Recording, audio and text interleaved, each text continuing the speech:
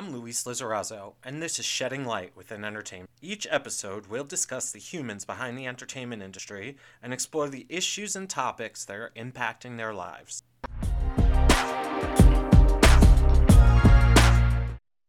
On this bonus episode of Shedding Light Within Entertainment, I'm going to speak with Yvonne Sewall-Ruskin, author of High on Rebellion, Inside the Underground at Max's Kansas City. Yvonne Sewall-Ruskin met Mickey in the fall of 1967 after graduating from college and while applying for a waitressing job at Max's Kansas City, a story that I'm happy she will share with us on this podcast today. They became a couple in the beginning of 1968 and had two beautiful children together, Jessica and Michael. Max's Kansas City attracted musicians, poets, artists, and politicians in the 1960s and 70s. It opened in December 1965 and it closed in 1981. It was a music venue, restaurant, and it was famous in its time because it developed such a following and such incredible performers and artists frequented there. Allen Ginsberg, Willem Kooning, Fran Lebowitz, Andy Warhol. The Velvet Underground played there regularly, including their last shows with Lou Reed. Max's was legendary because it was ahead of its time. It attracted different people from all walks of life, and that is a lesson that Variato is looking to emulate. Obviously, and Yvonne will share some of this. As a bar and a restaurant, there was some dark side to Max's or the Diction. And we're hoping to shed light on artists and their struggles and stories in order to help them avoid lives that are cut short because of addiction. So I know that is one cause that's important to Yvonne, and we want to make sure to call that out here. This conversation was really important to me because when I read Sasha Geffen's book, Glitter Up the Dark, How Pop Music Broke the Binary, it discussed how artists like David Bowie and Patti Smith took inspiration from gender-bending, androgynous artists who would frequent the back room at Max's. And pop music was highly influential in helping to spread gender fluidity, ambiguity, Ziggy Stardust and what David Bowie created, how Patti Smith was able to bring, the power of Iggy Pop and female body and voice was way ahead of its time. I'm thrilled to be joined today by Yvonne because of the generosity of Judy Siegel, who is a pro bono lawyer in the Westchester area and works directly with Yvonne's nonprofit, Drop Into Max's. Because of the work that Judy does, Yvonne, who advocates on behalf of artists in need and fearless youth, I believe that the world is a better place, and I'm really happy to share her story on this podcast. Thank you so much to everyone that made this happen.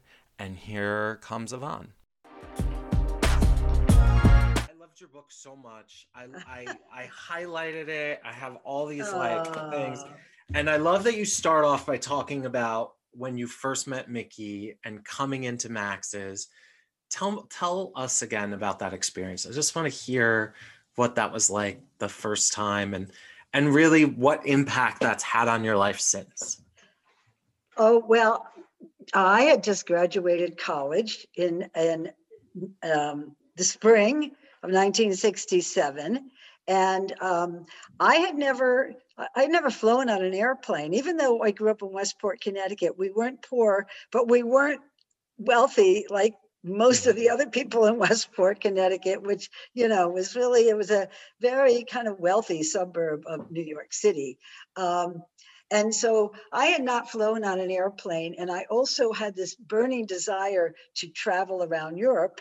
A lot of my friends had gotten graduation presents to, travel for a period of time before they decided what they wanted to do. So I decided the way I was going to get the money to travel before I settled down to what I was going to do in life, was that I waitressed in college, and it was an easy way to make money. And I met a lot of people. And so I decided that's what I would do. But before that, I decided I wanted to fly out to Haight-Ashbury for the summer of love and really experience not only being on an airplane, but, just being out in San Francisco and going to Golden Gate Park and sitting up on Hippie Hill and walking down Haight Street and seeing Janis Joplin and the Grateful Dead, and all of those experiences were just absolutely spectacular, you know. And I did get to experience that, but then I was running out of funds and had to, decide now it's time to go back. So anyway, I found someone to hitchhike back across country with me. So then I was in New York, and I was staying with a friend for a while. And then I ended up being able to get a place with my sister on West 20th Street. She was a social worker at the time. And I didn't know really where to go. Anyway, so I was going to topless, bottomless. I just didn't know where I was supposed to go to get a job. So I had a friend in New York who was going to Pratt Institute and is now quite really a prominent photographer. And we went to high school together, and I went to visit him, and I said, I don't know where to go. And he said, there's this place, Max's Kansas City, that opened about a year ago, and as I said, where the waitresses were made tons of money and were treated like stars. And so I said, oh, that's incredible.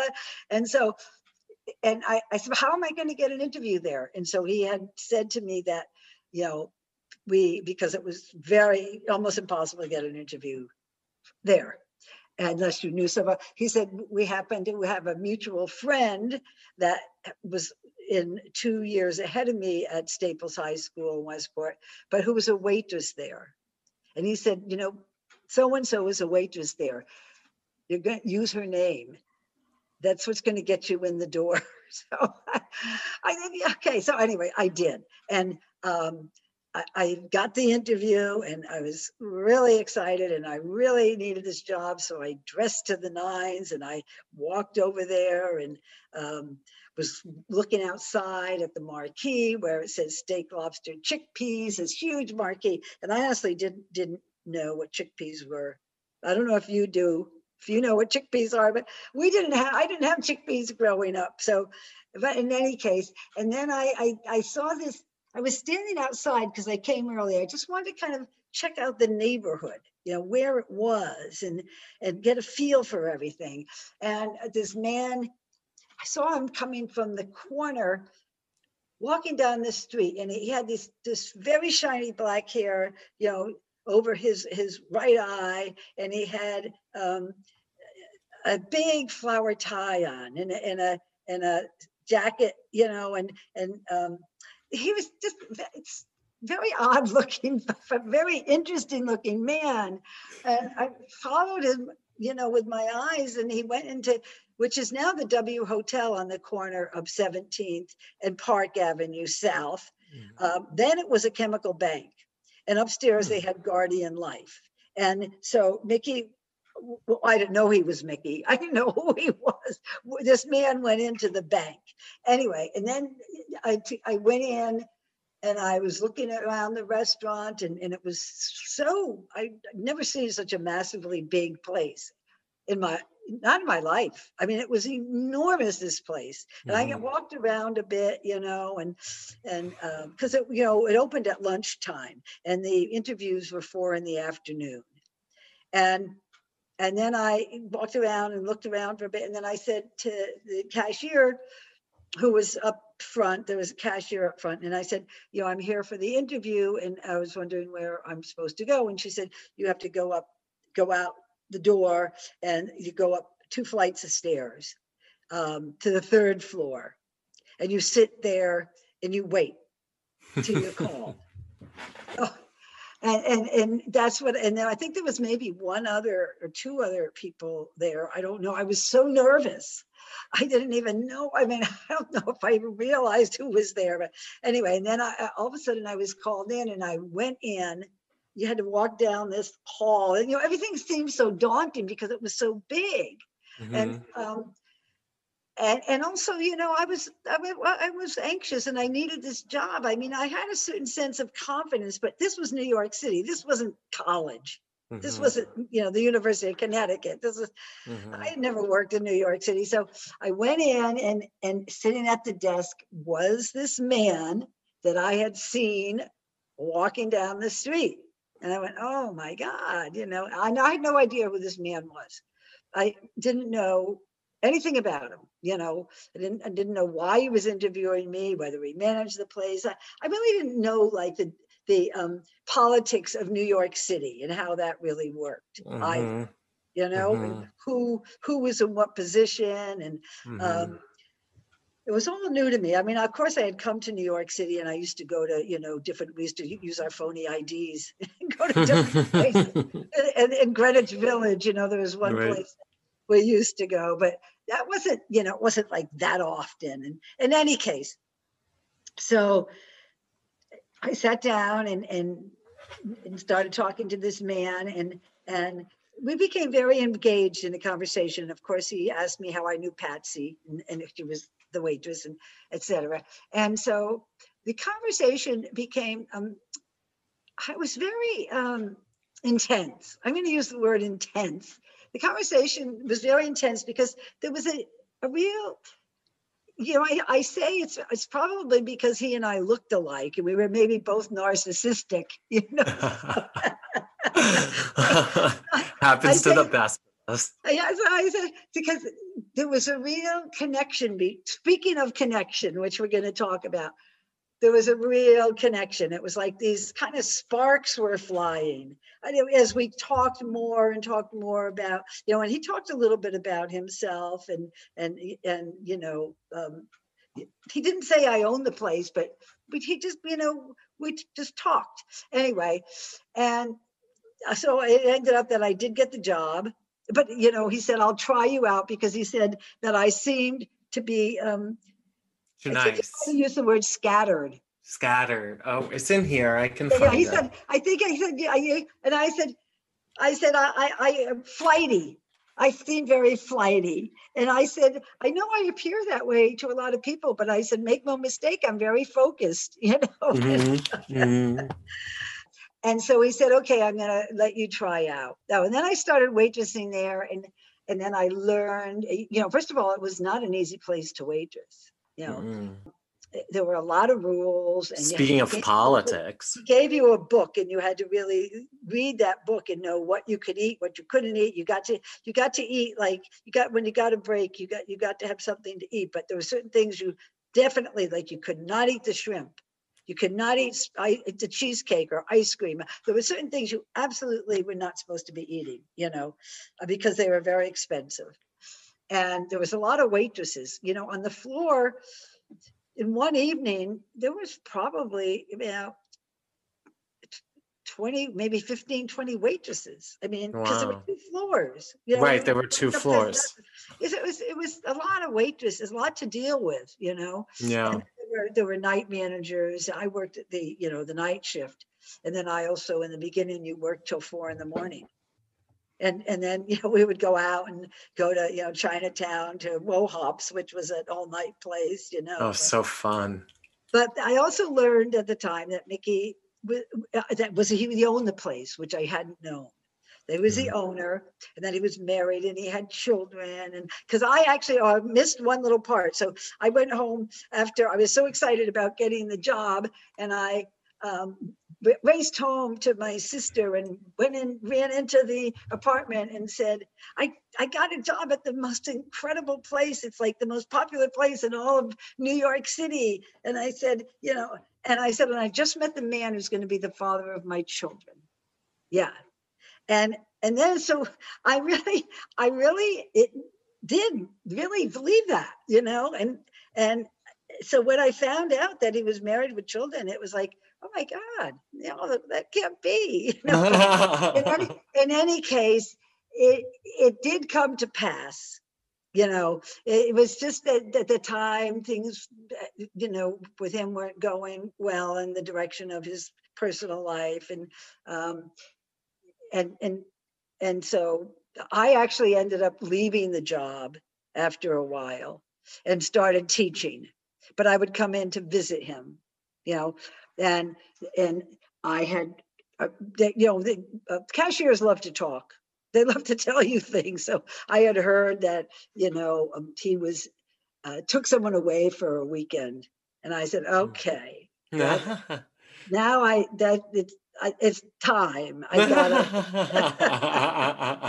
gotta really like seal this deal here. Make my move. Yeah, make my move. So that's what I came in to visit him one afternoon, and he said he was going to pick up his daughter from a birthday party. And I said, oh, could I come with you for the ride? And he said, okay, and that's when he actually first asked if we could see each other again. And that was really the beginning of our consummate our love relationship. Wow. Yeah. And my world into Max's Kansas City, because I had left Max's. I mean, for all intents and purposes. And truthfully, Max's, it wasn't it was a place I would go to dinner, but I wasn't really a hanger-outer. I wasn't someone who would go to the same play. I did it in high school. I went every afternoon, like a lot of us did, to the soda pop shop, and got your soda and your French fries. But I wasn't somebody, there was so many people. I hadn't really found what I call my tribe, at Max's. Right. There was just, everyone was so busy, either trying to make money or get discovered or meet whoever they were going to meet. So that's what I'm saying. I would not have been someone who would just go in there and just sit around and hang out. However, that gave me my entry into that world, I guess, Yeah. Yeah. So I thank you so much for sharing all that. And, you touched upon it in terms of connection. And I want to talk a little bit more about connection, but really from a framing it through the eyes of culture. Yes. So Max had Max's Kansas City had this incredible culture that drew people in, right? And that drew in really incredible, famous people, and also helped to create really incredible, famous people, both from the music world, the art world, all different kinds of artists. And that really speaks to me and what I'm trying to do at Variato. I'm so drawn to the work that you're doing with Drop Into Max's. So could you talk a little bit more about, the legacy of Max's and what made that culture and what you're hoping to give back to the world with your work? Yeah, well, I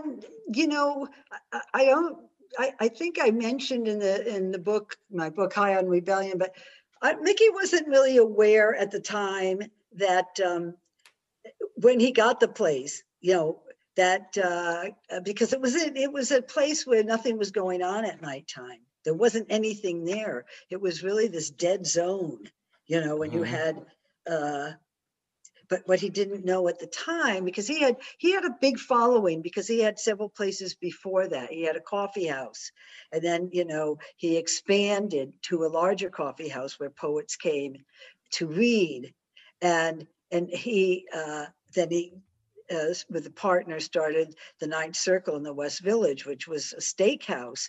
And a lot of the artists started coming over there. They used to all hang out at this place on University called Cedar Tavern. That was kind of their hangout, and that closed. And so they all started coming over to the Ninth Circle. So between the poets and the artists, he already had created this following, because Mickey had a very, it was funny. He had two sides, like I think we all do. He had an acerbic side to his personality, but he also had this extremely generous and caring side for humanity.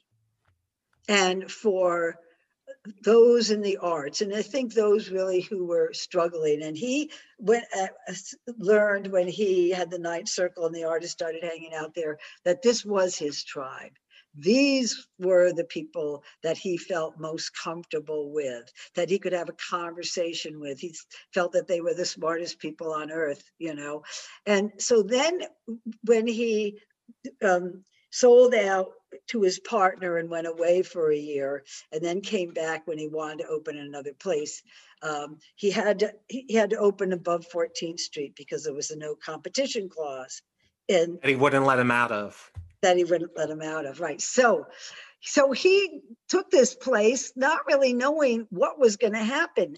But what he didn't know was that all of the fashion photographers had their studios around there in that area, or either on Broadway or Park or Fifth Avenue, and not so far from Max's. And a lot of artists had their lofts in that area, and poets, you know, just up the street. And then Albert Grossman, who was the manager for, you know, Janis Joplin and Bob Dylan and the band and Paul Butterfield and Jesse Winter, on and on. He lived at Gramercy Park. So, you know, and then he was the first one ever to trade art for tabs. I love that. Yeah. Barter. He bartered.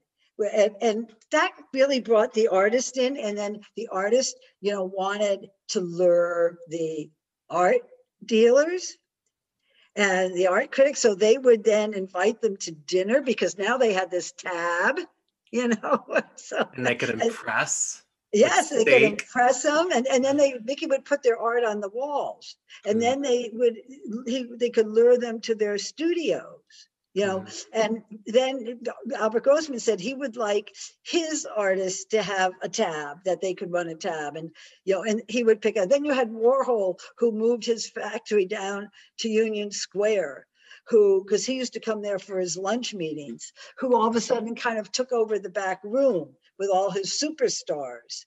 And it was just this, it really was this incredible mix of just all these different forms of the arts, you know. Right. But what I want to bring up about connection and the legacy is that this wonderful director, her name is Andi Timoner, Timoner. She was actually I think the only director that won the jury prize 2 years in a row at Sundance Film Festival. And she recently came out with a documentary called Coming Clean about the opioid addiction. And of course, with, you know, Oxycontin and the companies that were, you know, with greed and how much money they made. But there was deaf people in there, you know, who had been ex-addicts. And what they said, one of the things I remembered very clearly that they said in the film is the opposite of addiction is connection. And that really struck with me, because one thing about Max's is you really made strong connections. You really became an extended family, because we kind of all were creative types that found this haven where we felt that we were accepted. It was about acceptance, because Max's was the first place ever to allow transgenders. Back then, it was transvestites. They could not dress up. They would be thrown in jail, you know. And that was, and then he also had the first gay doorman, and really embraced that the world of the gay culture and before Stonewall Rebellion. Right. So in the book, I like the way you put it. Culturally, it was the straights and the freaks. Yeah. And I think that you know, that Mickey was really trying to bring in the freaks, because he knew that those were the smartest, most daring, most creative people there were. Yes. And then because at where Chemical Bank was on the corner, you had Guardian Life upstairs. Now these would get very straight guys, but when everybody came for happy hour, because Mickey put out free food every afternoon to create again more of a people, allowing people to really find those connections with each other in different culture, different backgrounds. And all of a sudden, everybody was the same. Right. Yeah. Well, one of the stories that I read that I found really incredible. So I've read a few books to prepare myself for this Right. conversation. Your You told book, me. of course, and then Glitter in the Dark, which Right. You I told me thought that. was amazing, because it talks about two artists that I know that spent a lot of time at Max's and that took a lot of their creative expression from their discovery at Max's. And those two artists are David Bowie and Patti Smith. Oh, really? Both Yes. are mentioned in this book because they really were the beginning of self-expression based around androgyny. Yes. When you think about Ziggy Stardust, who was a creation of David Bowie, apparently he got that idea from meeting people at Max's. Yeah, Velvet Underground. Right. Yeah. And that's just so incredible to me. And Patti Smith also Yeah. developed her persona Yes. of androgyny through meeting others. Yes, in that back room mainly. In that back room. Yes, exactly. And Iggy Pop and right, exactly. And Lou, don't forget, he Lou Reed, even yeah. Lou at one point even married a lot of it too back then was I think it was really people were I don't know, maybe I would call it multisexual rather than bisexual. They were there was a certain androgyny. Yeah, totally. I mean, Yeah. even ambiguity, right? Because Patti Smith was in a relationship with Robert Mapplethorpe, Right. who was a gay man, Right. and she was a heterosexual woman. Right. But they were drawn to each other because of that creativity. It's just crazy. It's amazing to me that a place like Max's existed. I've told you this before. I'm a big fan of Ian Schrager and what he did with Studio 54 and now Public in New York. And to me, Max's is really a precursor to all of that. The doorman, the curation, the creativity, the also one thing that I loved that that Mickey did leading into the creation of Max's was he really wanted this one. He was like, this is going to be it. This one is going to be the one that makes it. So he put time into figuring out which stakes, even down to, developing the menu, the concept, getting feedback, taking, having a soft opening. And then, it must have been expensive, that much real estate to make sure that he got it right really says something about the kind of business he wanted to build. Yeah. Well, he really wanted a place for his friends to just hang out. He really did. And and Mickey would always said, if he didn't own the place, he probably wouldn't get in because, but he always wanted to be part of the village, right. That was, and he was too shy. Right. He was a lawyer. He was a straight lawyer from New Jersey, right. and this gave him, started off with the coffee house, but he finally felt that he belonged somewhere. And I think that is what everybody felt, that, right. Oh my God, we actually belong somewhere. You know what I mean? Because in a lot of cases, I think they might have felt like outcasts in a certain sense, Yeah, totally. And but everybody, that's the thing. Everyone had this wonderful connection with each other. And as I say, when I talk about the, fearless youth, express yourself without fear in positive ways, drop into Max's, the goal in me doing this and carrying on the legacy, besides helping artists in need, is to inspire and motivate young people to become fearless.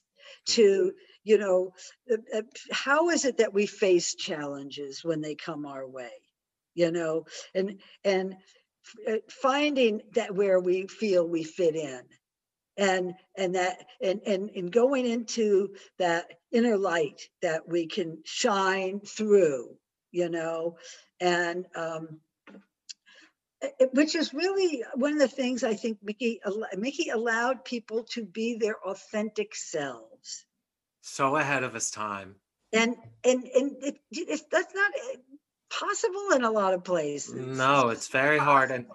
And I think that acceptance, and that is what made Mickey so extraordinary, because I mean, Mickey's so extraordinary, and then Max is so extraordinary, is like, it was so ahead of its time, creating a safe place for people to just express themselves. I mean, it drew Andy fucking Warhol in. Like, that is amazing to me, like, if I could build a culture that's gonna draw in creatives like that, I just want to learn what it took to do that. And it sounds like it took some humility too, and to even realize that he wanted to build a place that he might not even be able to get into. Right, exactly. And that people, could, as I say, express themselves by jumping up on tables and yelling, "It's showtime! Everything is coming up roses," Right.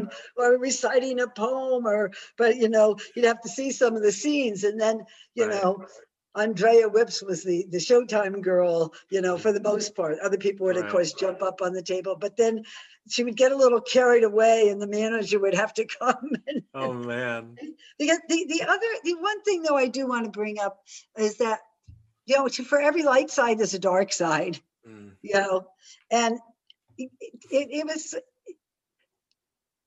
it was whether you could. A lot of people weren't able to handle that kind of freedom. Right. Given so much freedom. There's stories in the book. Right.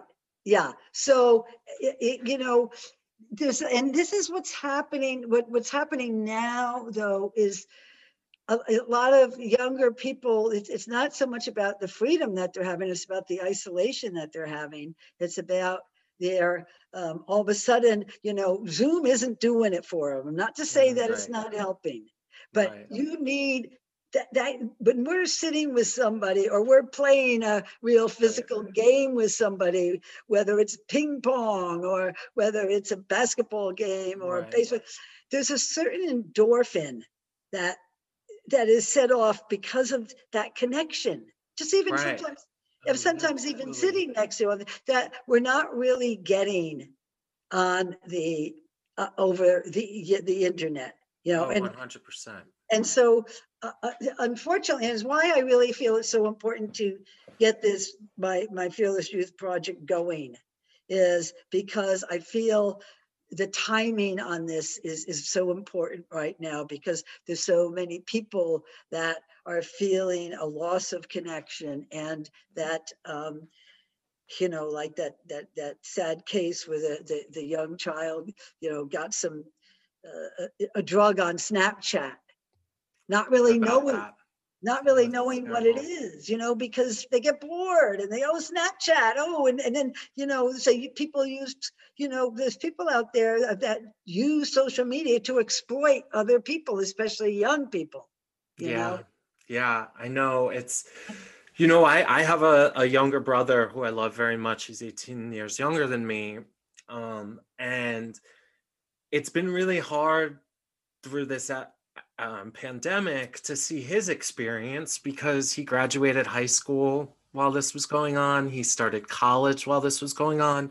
And, even just hearing you talk about what you were doing when you graduated college, and me thinking back to what I did when I was graduating high school and college. And, it's unfortunate because there's no way to make that up with Zoom. These moments that are just milestones in your life. And I agree. I think it's really important that we are mindful of that. That's really a privilege that we had, that these youth are not having, is coming into their own through human social interactions.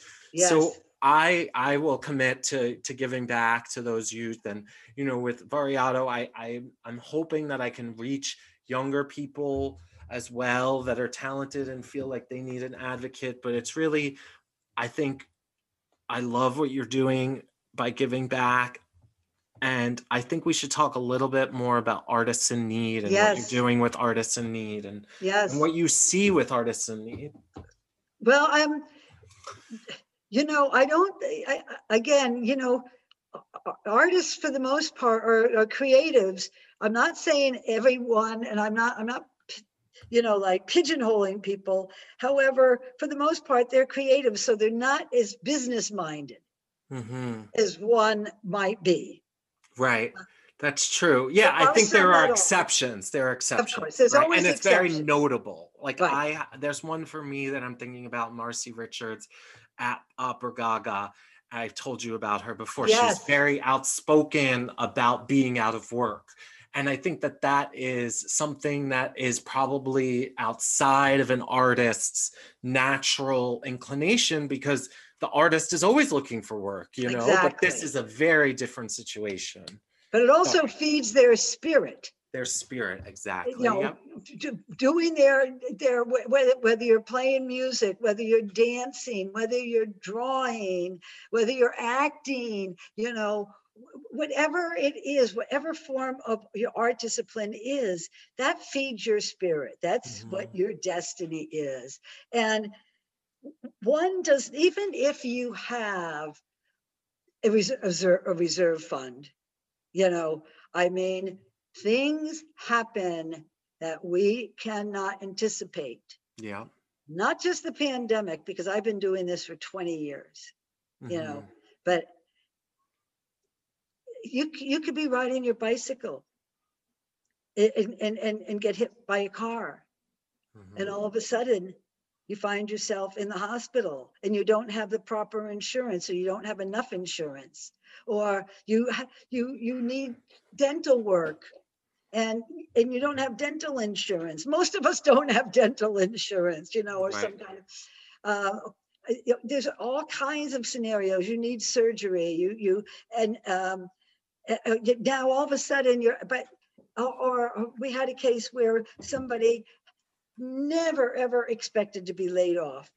She had been in the art department for 9 years, and I'm not going to mention the networks, one of the major networks. And in a wildest fantasy, she never expected to be laid off. And all of a sudden, she gets this notice that they're laying people off, and they were giving them X amount of severance pay. Well, how far do you think that severance pay goes when you have a kid to support, and you have a huge rent, in New York, one of the boroughs of New York City, and and not only that, but when you're in certain areas, you're outsourced.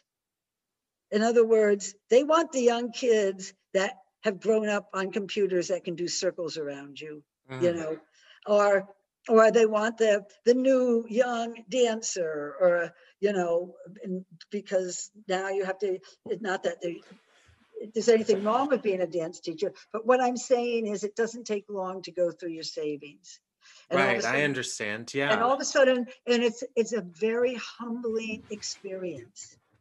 Or you're at the top of your game, and all of a sudden, you're reaching a certain age, and your gallery says, you know what, we're letting you go. Or, unless, I mean, again, there's always the exception to the rule, but we're talking, you know, creatives who just love to create, who get by, who make a Right. decent living. But, and that's what happens. And Mickey and I connected very strongly. We were both philanthropists on that level of, like, basically, finding a way to help artists in need, and however we might be able to empower them, and whether it's making a connection for them, opening a door for them, giving them rent money for a month, or whatever it is. And that way, I decided that it was important to carry on the legacy of to keep not only the legacy of Max's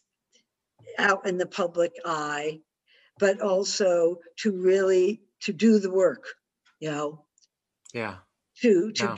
to use the cachet of the name to give people possibilities and hope.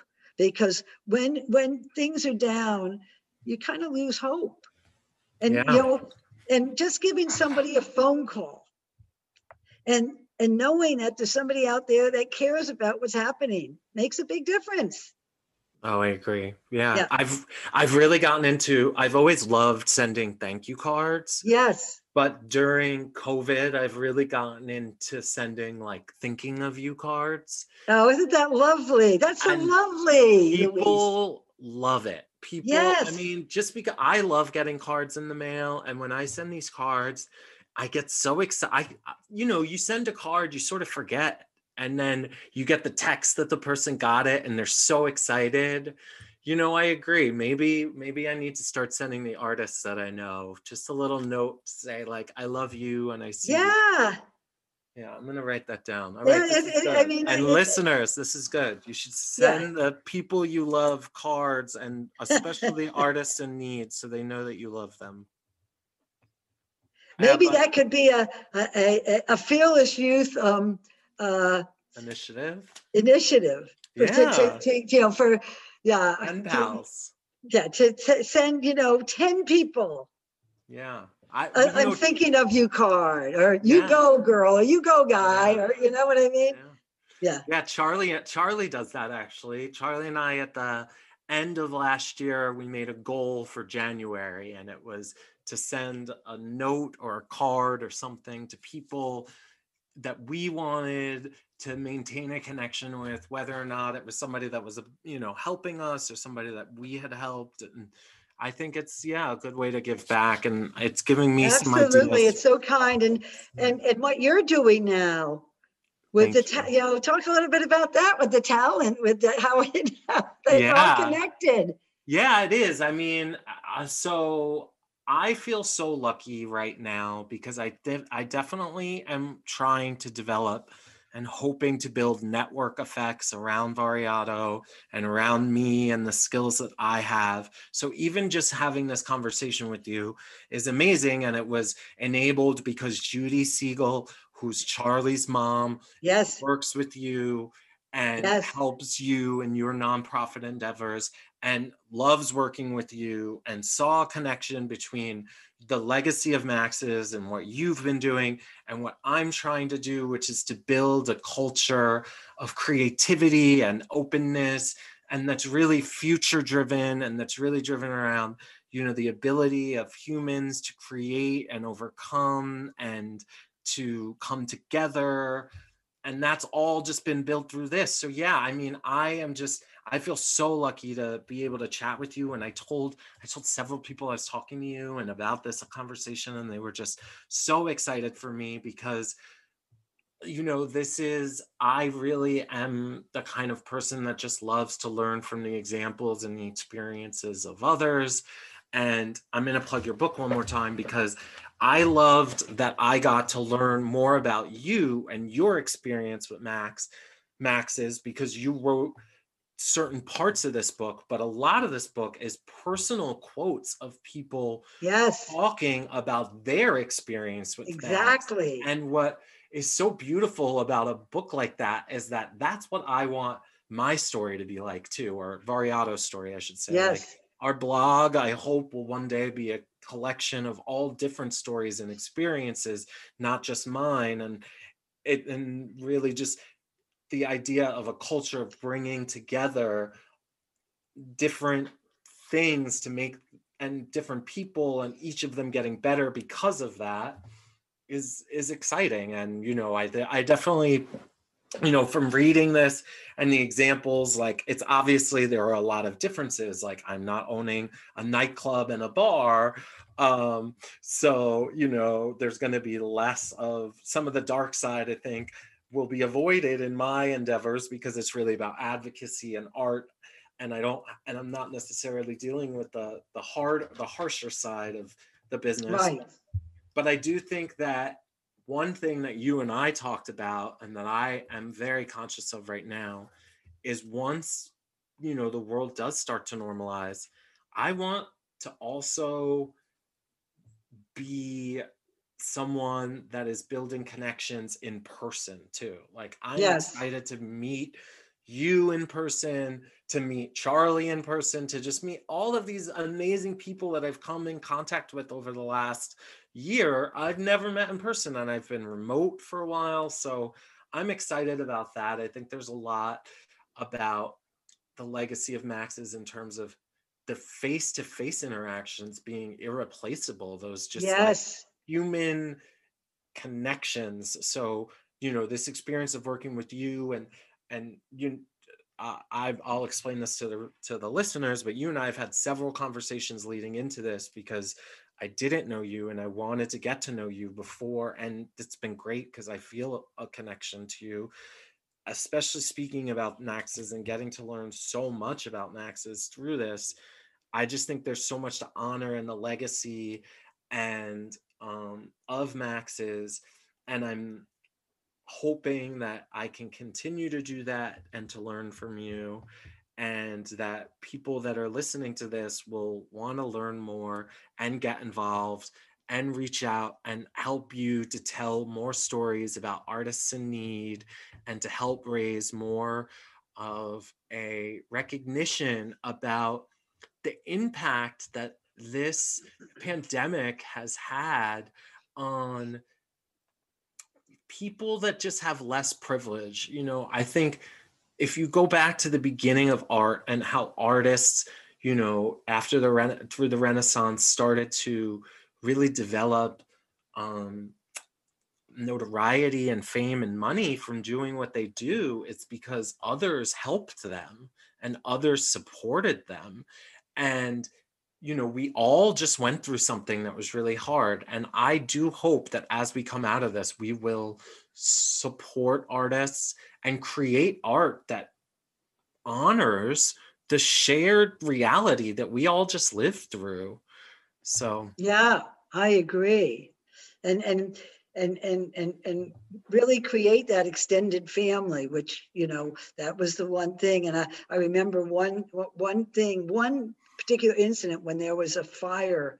It really like it was really a what's the word I'm looking for? An awareness of what a family had really been created at Max. It's like all of a sudden everybody just got up, and when there was a fire in the kitchen that went up the chute, and somebody grabbed the cashier and somebody else was grabbing the art, and people were just taking as much as they can, and then everybody was out there because they on Park Avenue they had that that kind of yeah, I know exactly the Meridian divider. Park Yeah. there, and people are just, this was their home, and people were just standing there looking at it and all together, and it was really a sense of unity, and that we realized what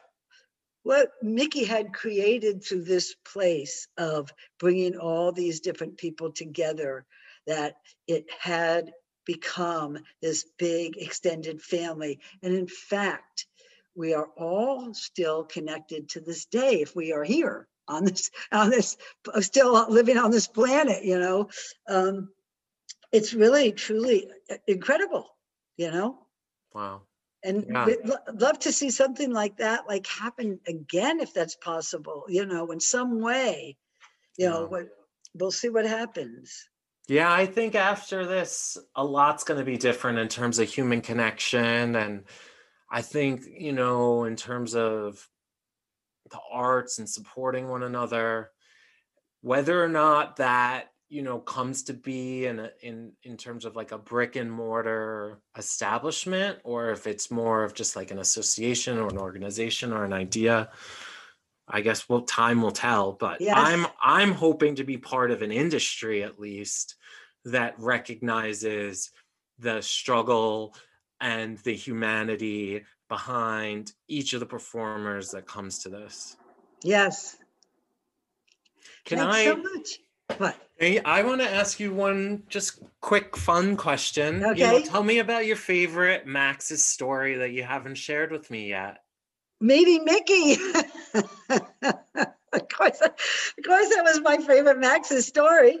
It was meeting Mickey. two incredible children. I mean, that, that dreams do come true, and perseverance, and do not give up on your dreams, and that we have a destiny, and to really, and I always say, find your bliss,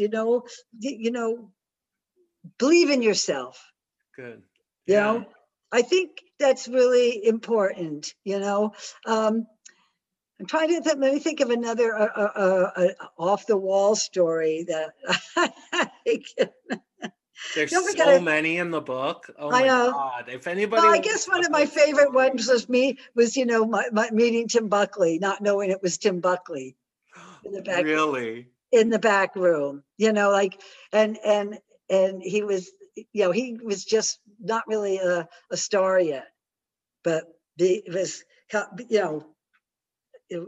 was there in New York working on his first album. And I don't know if everybody knows who Tim Buckley is, but they should. And then his son, Jeff Buckley, because they're both amazing singer-songwriters, really, truly amazing. And I was working the back room, and I was doing this thing with him with the happy, sad face, not knowing, because he had this curly hair that he looked like this little cherub, and he had this huge smile. And I had no idea that the name of his album was Happy Sad. I didn't know. Oh my God, that's so funny. And then when I worked till 4, and a lot of people would just hang out forever. You had to get. And when I walked out the door that night, this was before I was with Mickey, he was standing out there milling about, and of course I knew he was waiting for me. Yeah. And, wow. and that was really one of my highlights. I mean, that was fun. He was a fun, Oh my God, yeah. I think Mickey was my first musician.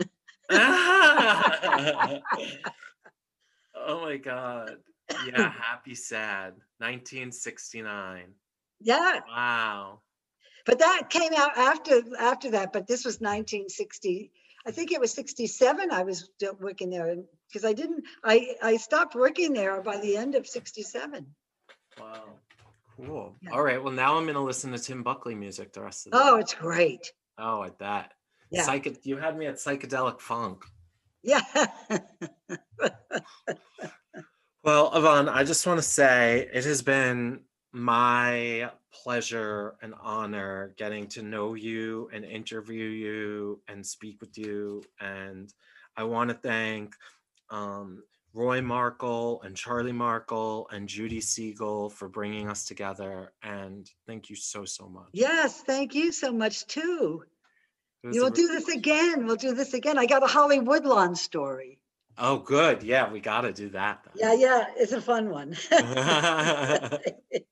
Bye, Louise. Bye.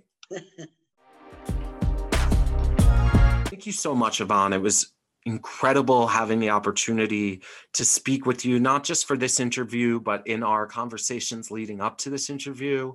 Yvonne and I met several times so that we could establish a rapport. And it was really nice to be able to connect and build a connection during quarantine, throughout COVID, across thousands of miles. And I really appreciate the time and energy that went into preparing for this, from Yvonne's end, from Charlie's end. I really cannot recommend enough that you check out High on Rebellion Inside the Underground at Max's Kansas City. There's beautiful stories and photos, and Yvonne really shared an amazing legacy with the world. Also, I would ask that you support artists in need in whichever form that takes for you. Yvonne has a foundation set up to honor Max's legacy. Check out Drop Into Max's.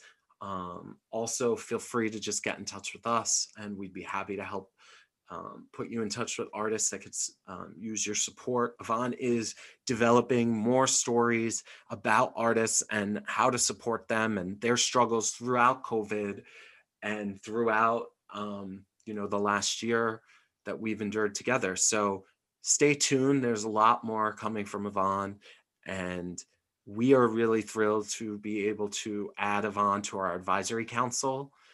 and Yvonne will be sharing more stories and insight with us as we continue to grow and build Variato.